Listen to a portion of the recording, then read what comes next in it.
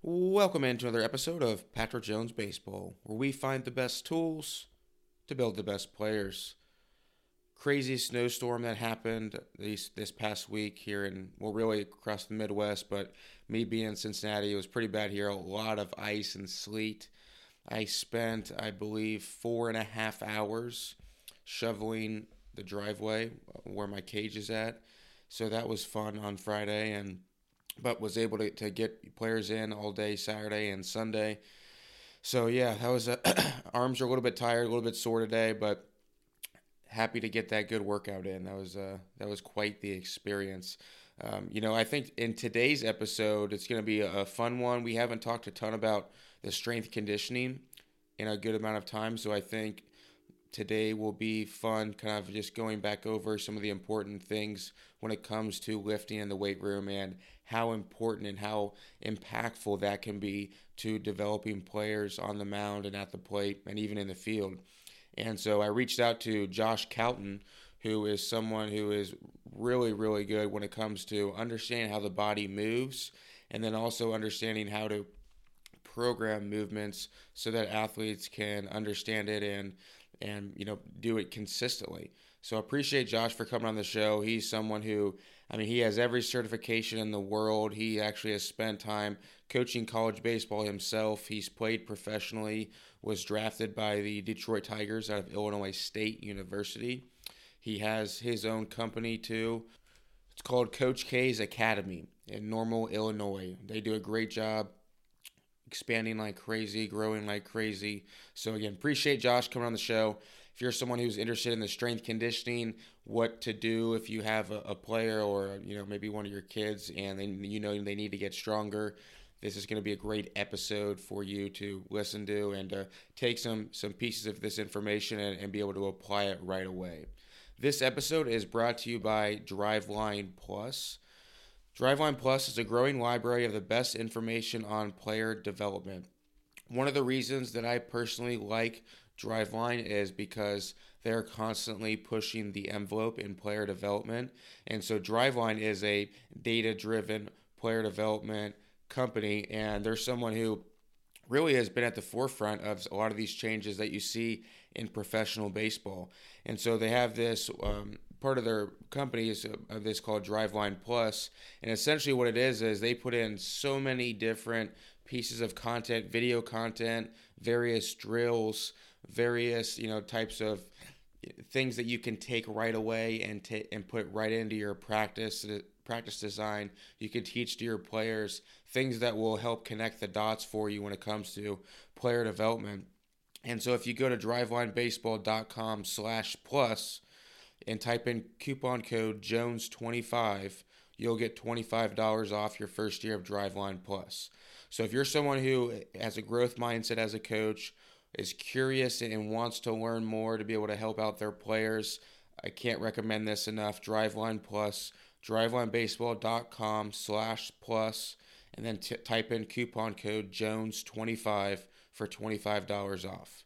So I think it's something that I personally do, and I think it's something that if any coach out there, if you're curious, have a growth mindset, and want to help out your players, you definitely need to check out drivelinebaseball.com/plus. Ladies and gentlemen, here is now my episode with Josh Calton.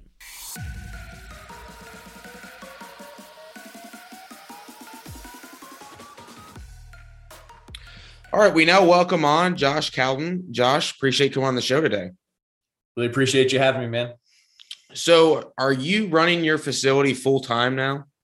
I am not actually. So I'm kind of in that transitional phase where still doing a day job, transitioned from coaching full time at Heartland Community College and was doing kind of the JUCO thing, right? Doing lessons on the side, trying to scrape by and survive, and got married, had a few kids, and life takes you where it takes you, and got more involved in the private side and still kept my day job throughout that whole thing, trying to make it work. And now actually, so the last couple of years I've been in a job with orthopedic surgery sales, which is kind of cool. With my degree in kinesiology, it really allowed me to kind of understand the human body even to a further degree. And then locally, it's been kind of cool to to really have that full circle of care for my athletes where, if there's always a disconnect, right? Guy gets hurt, guy calls out ortho, they can maybe see him next week or two.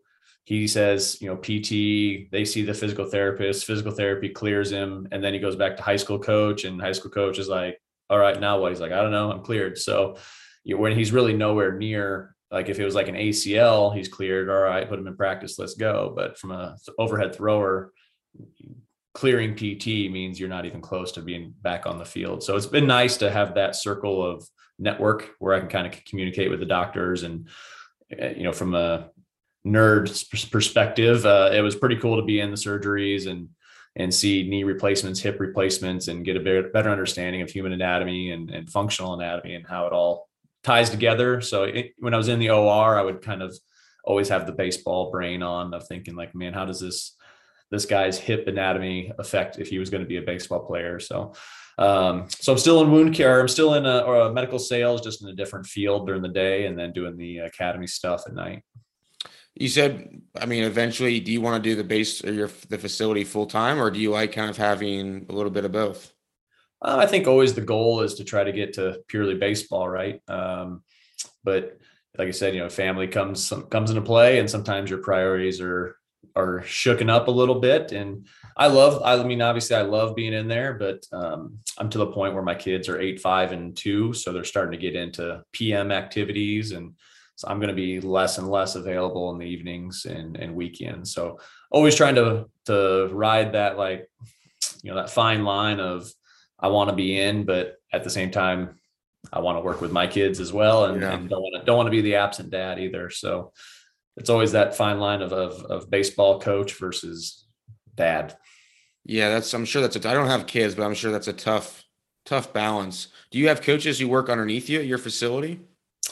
Yeah, we have lots of coaches, tons of I wouldn't say we don't have any quote unquote full-time coaches right now. We've got a lot of Heartland Community College is here in town. So a lot of their assistant coaches and head coach will help do some lessons on the side and run some of our programs. We work with some other strength conditioning guys that kind of lead our strength conditioning program. And then we have a lot of blended guys that will do, they're not maybe full-time yet, but getting there, where they're doing maybe lessons one day, strength and training the other day, and then doing some admin work during the day. So like I said, we're kind of a newer business, so to speak. Our business model, we're growing really fast, and we're trying to keep up with the demands of staffing. But how long have you been doing the training, strength conditioning at your facility and everything? Like, when did you start your business? Yeah, so I got drafted in 2004 out of Illinois State, played with the Tigers for 3 years and indie ball for 2. And so I finished up my last year of playing in 2008. And that was when Heartland Community College had just started their program the year prior. And Nate Metzger, who's now at Wright State as their associate head coach, was the head AD and head coach, and knew me being around and asked if I was interested in coaching. And of course, when you're playing, you don't want to think about plan B, right? And plan A is the only plan. But writing was probably on the wall that things weren't going where I wanted them to go. And so I ended up saying yes. And I was kind of coaching remotely that first, I was finishing my playing career, and they were there on campus in August. So that first month I was sending a lot of programs back and forth and coaching remotely. So kind of from there, my degree is in exercise science and kinesiology. So it was kind of a blessing in disguise, I suppose, where I was the head strength coach and the pitching coach for all 6 years. And so I was doing both, and it was kind of a blessing in disguise, because a lot of times you get silos, right? Where maybe strength guy doesn't, and it's gotten a lot better in recent years, but like strength guy maybe doesn't understand the pitching movement or the hitting movement. Maybe pitching guy doesn't understand strength conditioning principles, and maybe they hate each other, or maybe there's just not communication where, you've got, this is what we're doing upper body lift today, and we're doing upper body focus lift today. And, didn't communicate that, oh, he has a bullpen later today. Right. So, just being able to control both ends of it, I think really made a pretty good system, because I was pretty good communication with myself a lot. But it was, again, it was a blessing and a curse. And as I started to look at like other opportunities down the road, I think people kind of wanted me to pick one, right? Like, are you a pitching coach or are you a strength coach? And again, we're talking 08, 09, all the way up to like 12 and 14.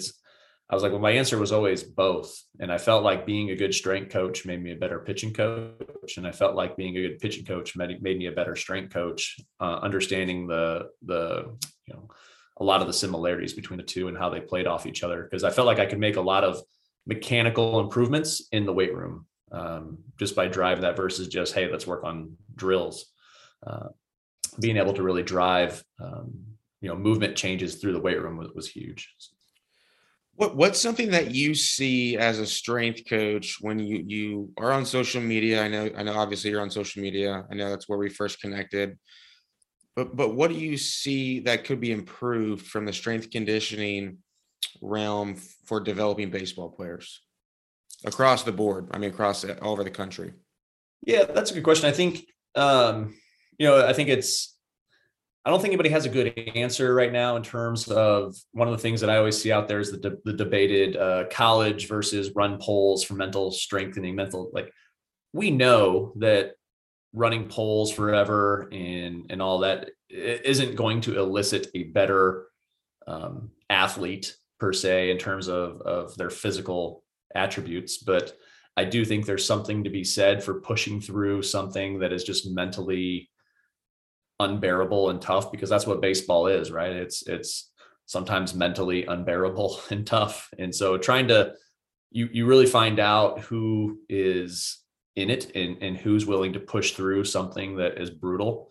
And that's, you're going to be in 0 for 10 slumps. You're going to be throwing electric pitches and they dump it into right field for a single, it's trying to be able to mentally grind through it. And so I don't know what the right answer there is in terms of,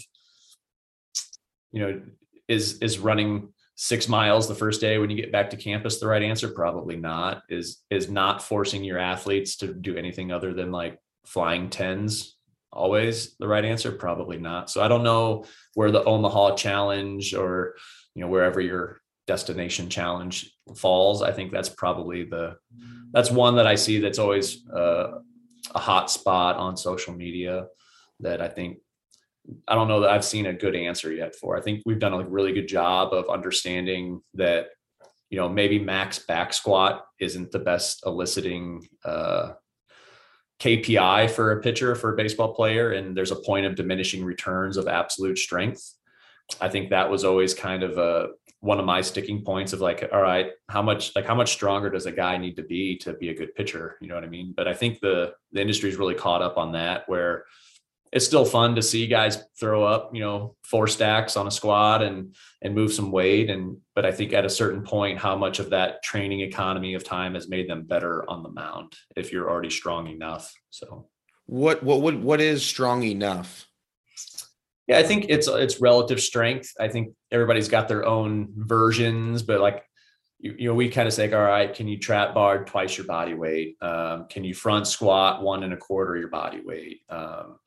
And so I think there's other KPIs. I think, and there's always variations, right? Like, so you get a guy, like some of my pro guys, right? Like I've got a guy that's like 6'6", 260. Like, does he need to do 520 to be strong enough? Probably not. So it's kind of like, all right, twice your body weight, or I think even Cressy's kind of gone out there and said like 450 is kind of his benchmark of strong enough on the trap.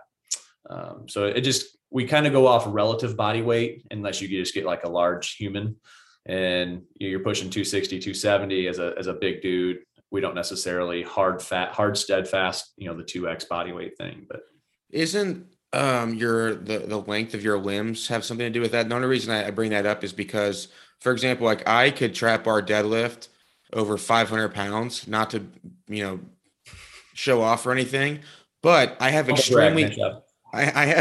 have extremely long arms. So I don't have to go down as far as someone else. And kind of in a sense, I wouldn't cheat obviously, but I didn't have to go up and down as far because of how long my arms are. Like, is that taken into account at all when you talk about just strength training? I know Cressy said 450 or whatnot, but my 450 may be easier to get than you. Sure.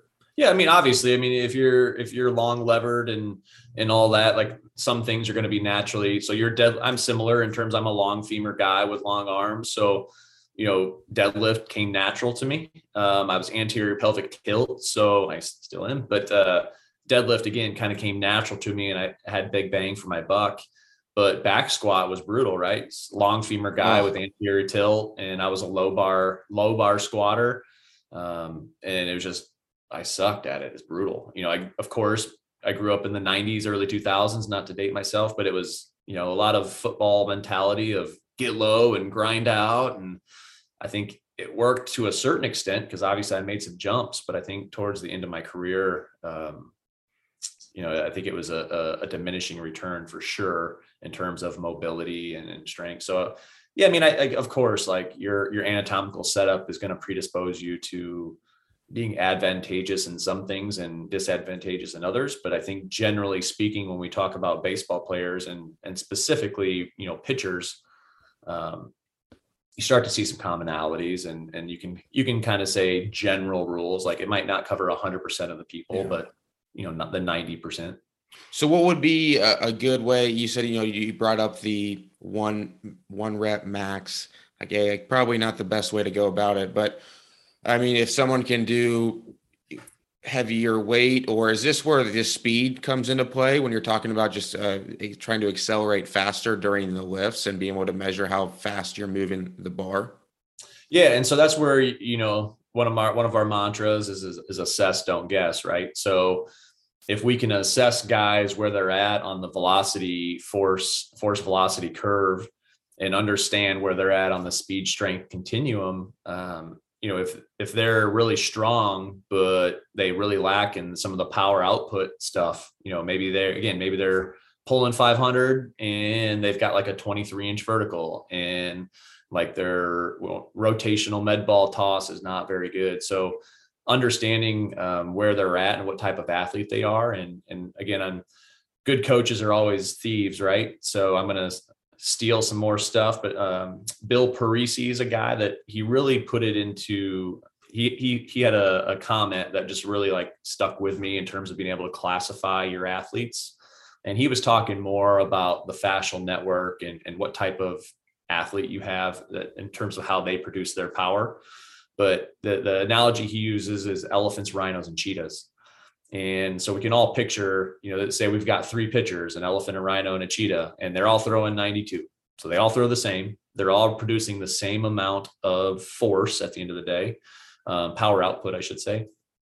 But, the 6'6", 260-pound guy that's throwing 92 is probably producing force a little bit differently, right? He's probably a strength kind of guy, producing more pure strength, maybe versus like that elastic whippy motion. Then on the other end of the spectrum, you've got your 6'2", 175-pound lightning rod arm, right? And he's 92. And those are the guys that we all typically gravitate towards because you see that frame and you think, okay, if I can put some weight on that, holy cow, what do we got, right? That's more of an upside arm. And then you've got your rhinos who are kind of the in between, a blend of the brute strength and the elasticity, right? So I always like that analogy visually. It kind of gives me an idea of where athletes are. So how do I use that in real world is, if I've got a quote unquote rhino, strong dude, large human, I don't know that I need to give him more strongman stuff. Like he probably needs to hang out with the cheetah a little bit and start to think more, more speed focus on the end of the spectrum, more velocity. And if I've got the cheetah, he probably needs to hang out with the elephant more and do more strength stuff, a little bit more force development type stuff. So just trying to give an athlete, because what we're really talking about is efficiency, right? How fast can I get this athlete as good as he can possibly be? And speed matters. So, getting an athlete good 2 years before he becomes into his own means hundreds of thousands, maybe millions of dollars, right? So if I take a guy that's in college and he's a junior and, you add on all this mass and velocity, like that's really good. But what if you would have added it on when he was a senior in high school and made him a dude?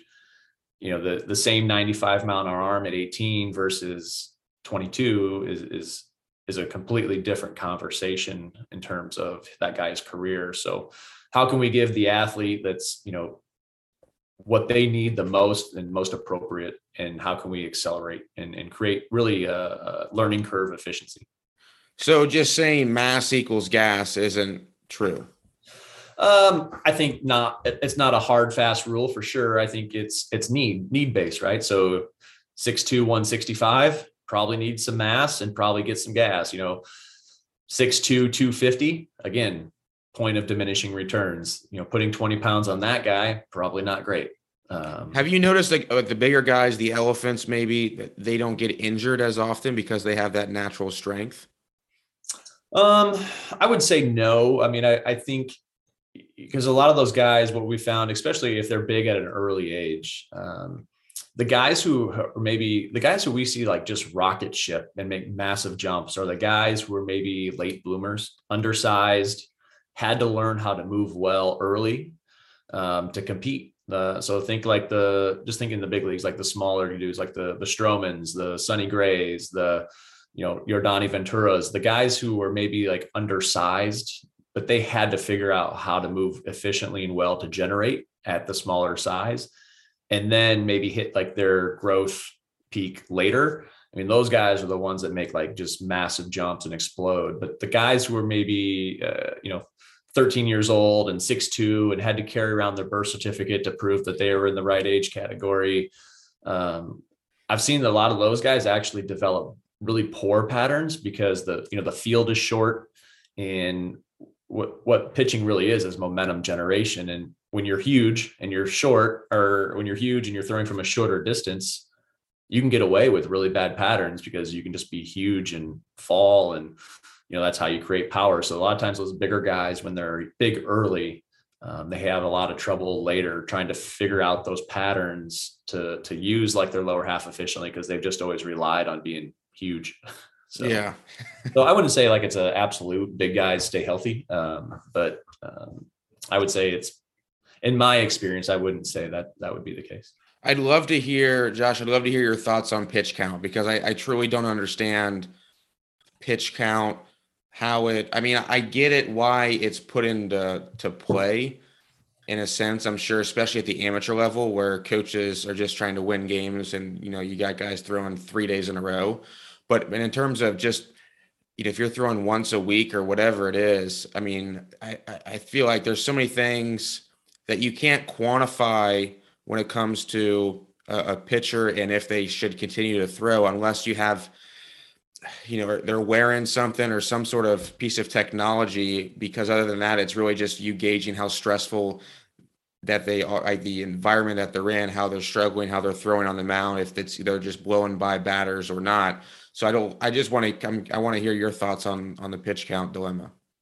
Yeah, I think it's better than nothing. Was I on, did you agree with what I just said? Yeah, I think for the most part, I've never said like, 100 pitches, he should shut it down and be done. And I've always kind of innately felt like that. I've thrown games where I'm embarrassed to say that I was like 130 pitches in and I felt great and my velo was holding and I was great. Like, let's go. And I've thrown days where I've been like 95 pitches and I'm like, I don't think I can throw another pitch. Like my arm's going to fall off. And for whatever reason that may be, but I think having something as simple as a pitch count is at least a guardrail for some of the youth levels, and maybe even the high school levels. But I think people have also, it's kind of the self-fulfilling prophecy a little bit, where we've gotten into this babying of pitchers so much that, we can't, there's no way we could throw more than 60 pitches, like because of XYZ. And there's no way we could throw long toss this much, and we've got to protect it. And I get all of that, but I think it's a self-fulfilling prophecy because people train so scared to, really press the envelope from a training perspective that they are prepared to throw that 100, 110. But back in my day, really dating myself, but back in my day, it was, you just went out and you played catch all the time, and it was free play, right? It was a lot of not restricted practice. I will say, kind of going back, contradicting myself a little bit, is there's so much pressure on these younger guys to be so good so fast. And so I think, one contributing factor to a lot of these injuries is the rate of how much force and how hard these guys are throwing how early. And it's the recruiting game, right? Like you get guys that are 8th graders and 7th graders, like verbally committing to these schools. And there's all this pressure to be good on social media and get ranked by somebody. And you got these like freshmen in high school pumping out like 90, 92. And there's just no way they're skeletally mature enough to sustain that over a long course of time. But you're right. Like I'm on the same page as you. Is like towards the end of my career at Heartland, one of the things that we started to do was a modified pitch count, where I never believed a pitch was a pitch in terms of like stress. And this is pre-modus, pre-pulse, where we didn't have a way to measure. But inherently, we knew that like the slider was more stressful. We knew that like splitters were more stressful. And being a pitcher, having a runner on first that was a plus runner, like that altered your mechanics. That always made me feel more stressed in terms of like maybe not being able to repeat my delivery, which in turn made it a more stressful throw. Pressure situations like late in the game tying run. And so kind of what we did is I gave like a coefficient, so to speak, rather than just a pitch being one. If I deemed it to be a stressful pitch, and I kind of gave it categories, right? Like if you had to go slide step and you weren't a slide step guy, if you were late, high stress pitches, sliders and splits. And I just threw a random, like, I know it's more stressful. I don't know what the coefficient is. I did 1.5. And at the end of the inning, if it was like a 20 pitch inning, also we did, if you did more than 30 pitches in an inning, every pitch after that was a 1.5. So basically if you threw like 20 pitches in an inning, but 10 of them were sliders, like your pitch count to me wasn't 20, it was 30. And so we kind of went off of that more so than like just the straight pitch count, because 100's not 100, right? Like you get a guy that's in the 7th inning and he's cruising and he's had 2 base runners in 6 innings versus a guy that's in the 4th and he's had traffic all day, every day. For me, you came up with that on your own? Yeah, I just made it up. I just kind of used it as a metric, and more so what I did is used it as more as a gauge of my recovery. So if I had a guy that, he threw 100, but his like coefficient number was like 110, 115, I'd be like, cool, he's good to go for his full throttle bullpen. But hey, he threw 100, 105, but like his coefficient was like 140 because of the high stress pitches. We just backed him off on his side day and just did more of like a touch and feel, just to try to monitor his stress. Like we didn't have technology back then to truly measure it, where Pulse has been great in terms of that, being able to measure workload and acute to chronic workload ratios and understanding your what you should be trying to target that week for the month or versus the month. So going back to what you were talking about a freshman throwing 90, it's funny you said that, because I was at my old high school yesterday at Moeller, and they have a freshman who's already throwing 90. If you had a kid, if you're like one of your kids who was a freshman in high school, because you said like I don't want to put words in your mouth, but I believe you said like his skeletal system like isn't really ready for that as a freshman in high school to be able to throw 90 miles an hour. So if your son was throwing 90 as a freshman, what would you do to make sure that he, is going to be healthy in 5 years? That's a really good question. I think, hopefully my son, if he's throwing 90 as a freshman, I think I would really want to manage his workload. I would be careful to get caught up in the hype of having to go to every showcase, having to go to every event, having to throw every important game, quote unquote, because how many important games does a freshman in high school like really throw? I don't know. And then it would just be the weight room, man. If he's already got the ability to throw 90, it's just really more the ability to sustain that. And So what can we do to solidify that structure, that bone structure? Again, at 14, 15, you really don't have fully closed growth plates. Your bone isn't skeletally mature enough there to be solid. We see a lot. I've seen a lot of increase in like medial epicondyle fractures in that age population, like that 12 to 15 range. They don't really see a lot of UCLs or anything like that. But again, that your bones aren't fully formed at that age, and you're creating these stressful situations, and it's good that your soft tissue is strong enough. But I've seen a lot of not gonna say a lot. I've seen an increase in medial epicondyle fractures at that age population for sure. So if my kid was 15 and pumping 90, I would just really try to manage his workload, get in the weight room. Again, my wife is 6'3", and Wow. She likes to say she's 6'2", but she's 6'3". I like to say I'm 6'4", but I'm 6'3".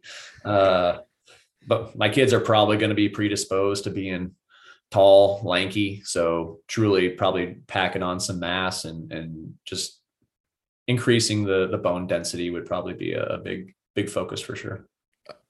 What's your take on running guns, right? What if your kid could throw 90, but he threw 90 because he's at the age as a freshman, because he's been doing all the weighted balls, he's been doing the running guns, he's been doing all this other stuff. Then, like at that point, like was it worth to get to 90 as a freshman, or would you wait till you're a few years older? That was a lot of questions in one, but I think where I'll start is my son will not be doing weighted ball, quote unquote, running guns at that age. I just think there's lower hanging fruit. And I think it's important to clarify and define weighted balls. I think people blend what weighted balls mean. When I think weighted balls, I think of weighted baseballs that, like the overload, underload that you're throwing at max intent. Versus a lot of people get confused with like plyos. So we use plyos a lot in our programs from a warm-up perspective at a sub-maximal effort. And pending age, we only kind of stay for the most part when we're throwing them forward for the most part in that 16-ounce range, and mostly stay on the overload side. Just from a peak stress standpoint, the underload is really the one that is that peak stress, right? And I think inherently, when we didn't know a lot about weighted balls in the last few years, I guess 7-8 years ago, when they were just kind of becoming repopularized, I should say. Inherently, I was like, man, when I rocket a wiffle ball, it hurts. So I never got on the bandwagon of run and gun in like a 2-ounce light flight. And, my gut feel of being kind of that old guy, I guess, kind of kicked in and was right. I think, that peak stress of that super fast movement inherently is more dangerous than, like an overload where you've really spread out the forces of that throw over a longer period of time. So maybe like the total stress is higher, but that peak stress isn't that high where you run into that potential for an acute injury. So I think, with weighted balls, I'm a believer of those at a certain point. Again, skeletally mature.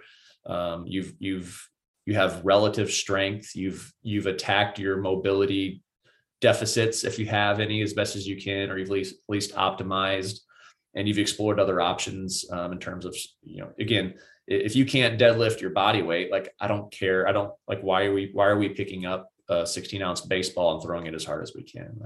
To me, that doesn't resonate very well. But so I think, to your question, that probably won't happen. So maybe I'll change. He's 5, so I got 10 years, I guess, to change my opinion. And I've changed my opinions on things before, but that one I don't see happening yet. Josh, you mentioned earlier how when you have players, probably more specific pitchers, are having deficiencies on the mound, mechanical issues, that you fixed a lot of that in the weight room. What are some of the ways that you've gone about helping pitchers out with specific exercises that you see on the mound, but you're able to help them and fix them in the weight room? Yeah, I think it's very individualized on that front. I think if we take a 10,000 foot view of what do pitchers need to generate a quality movement, like one of the things kind of going off the grid here, but with my orthopedic experience, one of the most eye-opening things was seeing all of the different hips that are out there in terms of, some hips are very like deep socketed. Some are very shallow, like almost dysplastic. Some are retroverted, some are anteverted.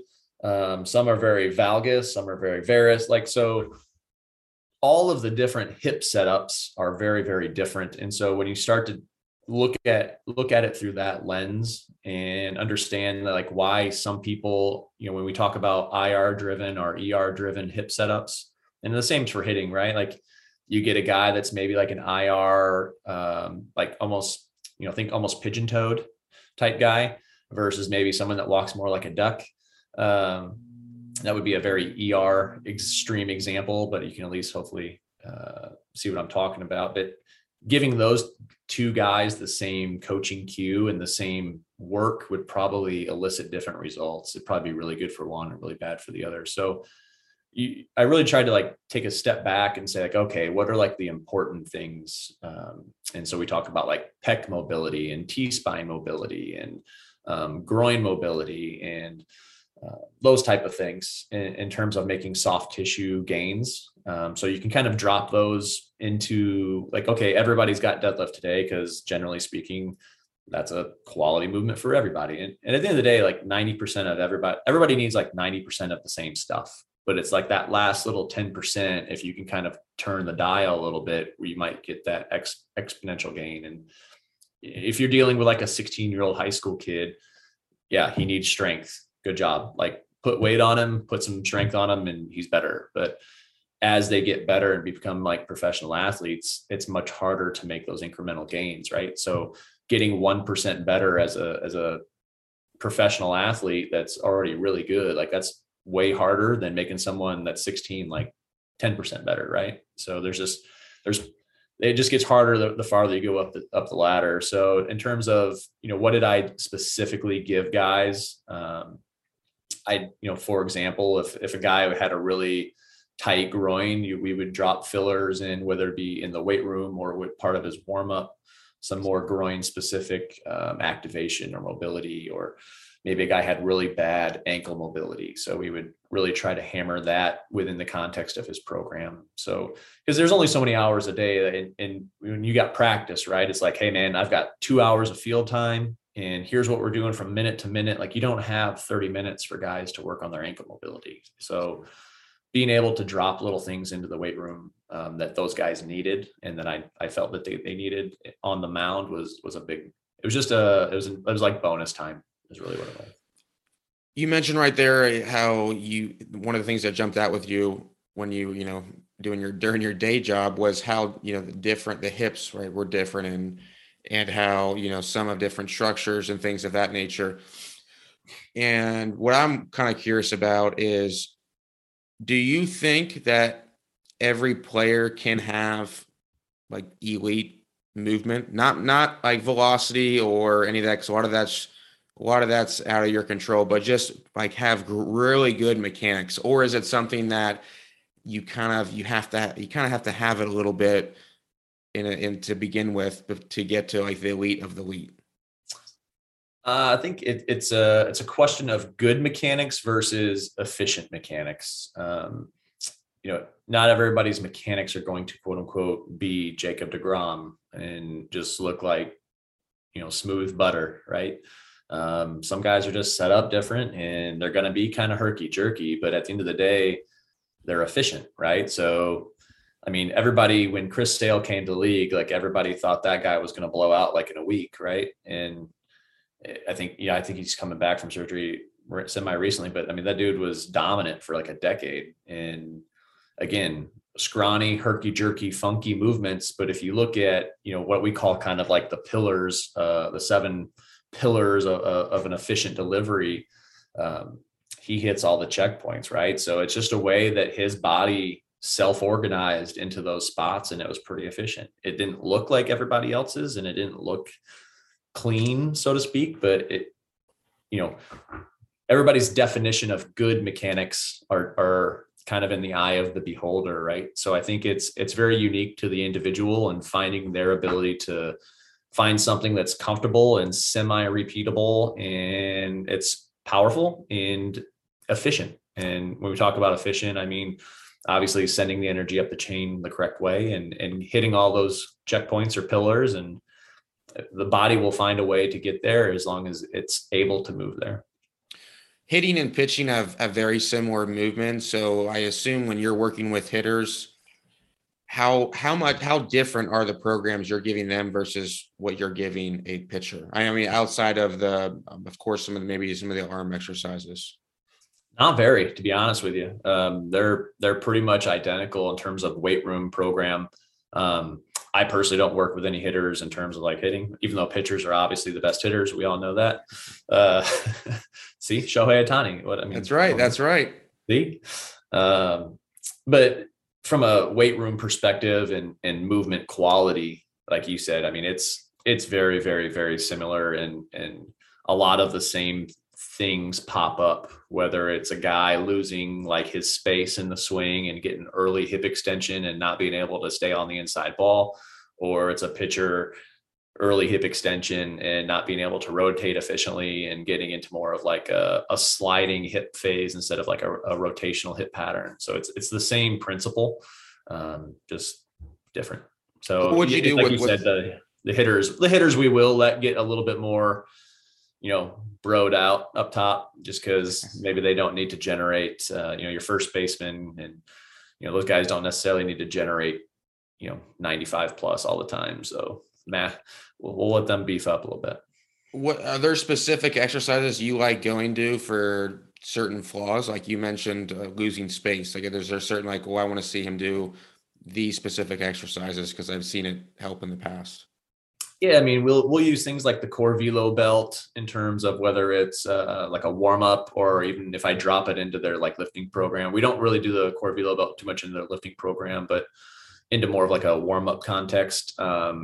We use like what's that strap? So it's basically just a big loop that goes around. You can kind of hook it around your upper body. We'll hook it around your hips, and we'll hook it up to we hook it up to our Kaiser machines, but you can hook it up to like a weight stack or even just a band. Just to kind of, what we'll do is we'll try to like isolate the shoulders and have them rotate the hips underneath the torso. So just so that they understand rotating their hips, underneath a fixed torso, versus a lot of times it becomes like one movement. So understanding the disassociation of being able to move your hips underneath your torso, because that's really what creates that like tension, and then the torso kind of follows along with it. So anything where we can create like some cross fascial tensioning, so to speak, where, if we're thinking there's a rubber band from like opposite shoulder to opposite hip, how can we challenge that on the anterior sling?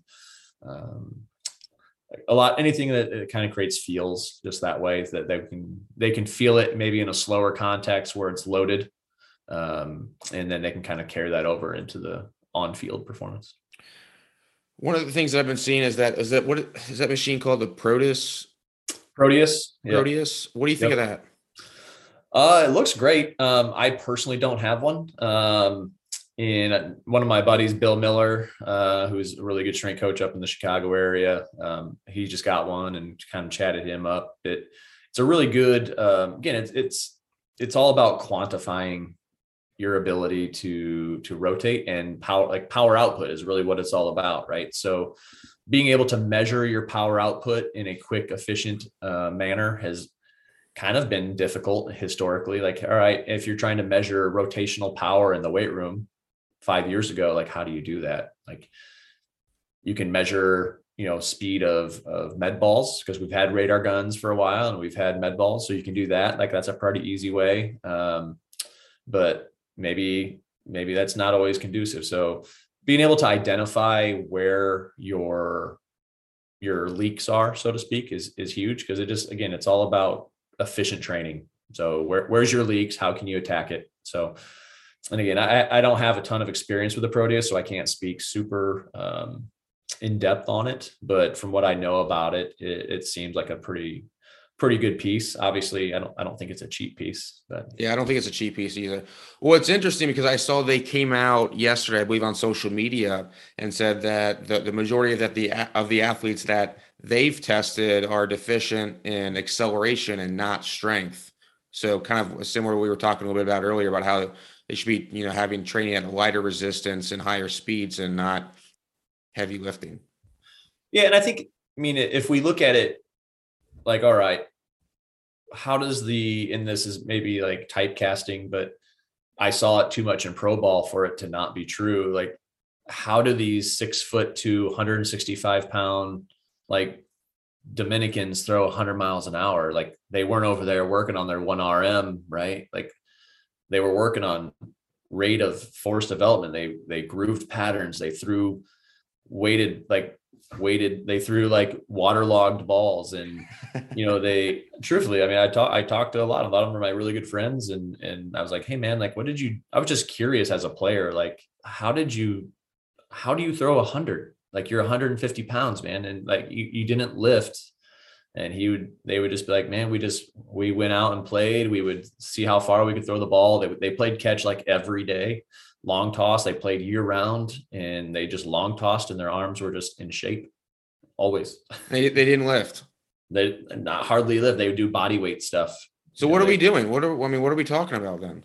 Well, I think it's a blend of both. I think, could they have benefited maybe from some strength training to a certain extent? Yes. But at the end of the day, it's about power output, right? And so you take the basketball player that's got like a 40-inch bounce, but can't squat his body weight. Like, does that mean he's not a good basketball player? No, it just means that, like, if I teach that guy to squat, we get careful here, but to grass, a lot of those guys struggle, right? And that's just not how they're anatomically set up. Again, going back to the femur life, like, a lot of those guys have really deep socketed femurs, which is really great for some like power output stuff and like the frontal plane, and maybe not being buried deep. But if you look at like a lot of like Olympic lifters and power lifters, a lot of those guys, and Stu McGill is like the godfather of this, but a lot of those guys have more shallow socketed, where they can get into that deep squat where it doesn't really run into like that acetabular rim. So again, if you kind of visualize, you've got like this socket and you've got a really deep C, and like your femur is buried down in there. When I try to go into a deep squat, you can kind of see how like that might not be favorable for like a really deep squat. So, but I can create a lot of tension, and that's really what we're talking about, is like a rubber band. And just being able to create that snapback is obviously how some of those guys create some of that spring. And we talk about like stiffness, and that sounds like a bad thing, but it's really kind of a good thing if it's in the right spots. If you have enough relative stiffness within the context of muscle stiffness, so to speak, that's how you're going to get some of that snapback, versus we don't necessarily want joint stiffness. But yeah, you bring up a lot of good points there. It makes me think of back when Kevin Durant was doing the pre-draft stuff. Everyone made a big deal that he couldn't bench press 185. Right. Yeah, and now he's gonna be a Hall of Famer. Yeah, he's okay. Yeah, again, it's skill specific, right? Like, does he need to be able to bench to be a good basketball player? Probably not. Like, do you need to be able to back squat 400 pounds to be a good pitcher? Probably not. So, but there, again, it's always kind of a in moderation thing. Too much of something's probably not that great, and not enough probably isn't good either. So trying to find that balance of strength and understanding where you fall on the force velocity curve, and what would be the most beneficial to you to maximize your training time. How often do you program sprinting? Every day. Every day. We do some version of sprinting every day.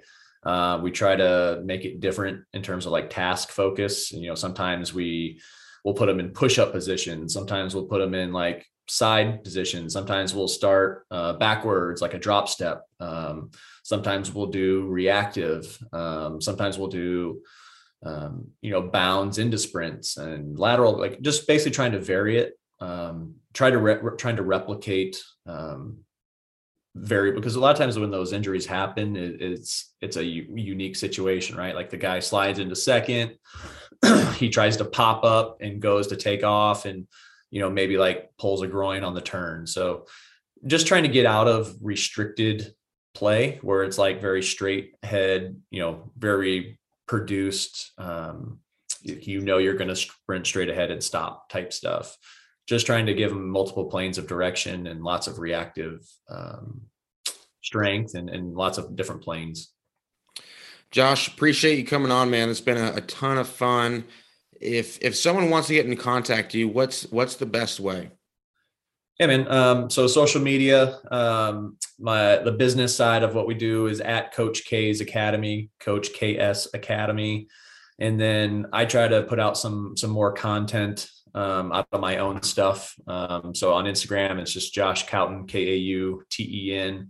And then on Twitter, JUCO, right? So JUCO with a K. So JUKO ACHK. So JUCO Coach K. And it's probably, I think if you just search my name, it hopefully pops up.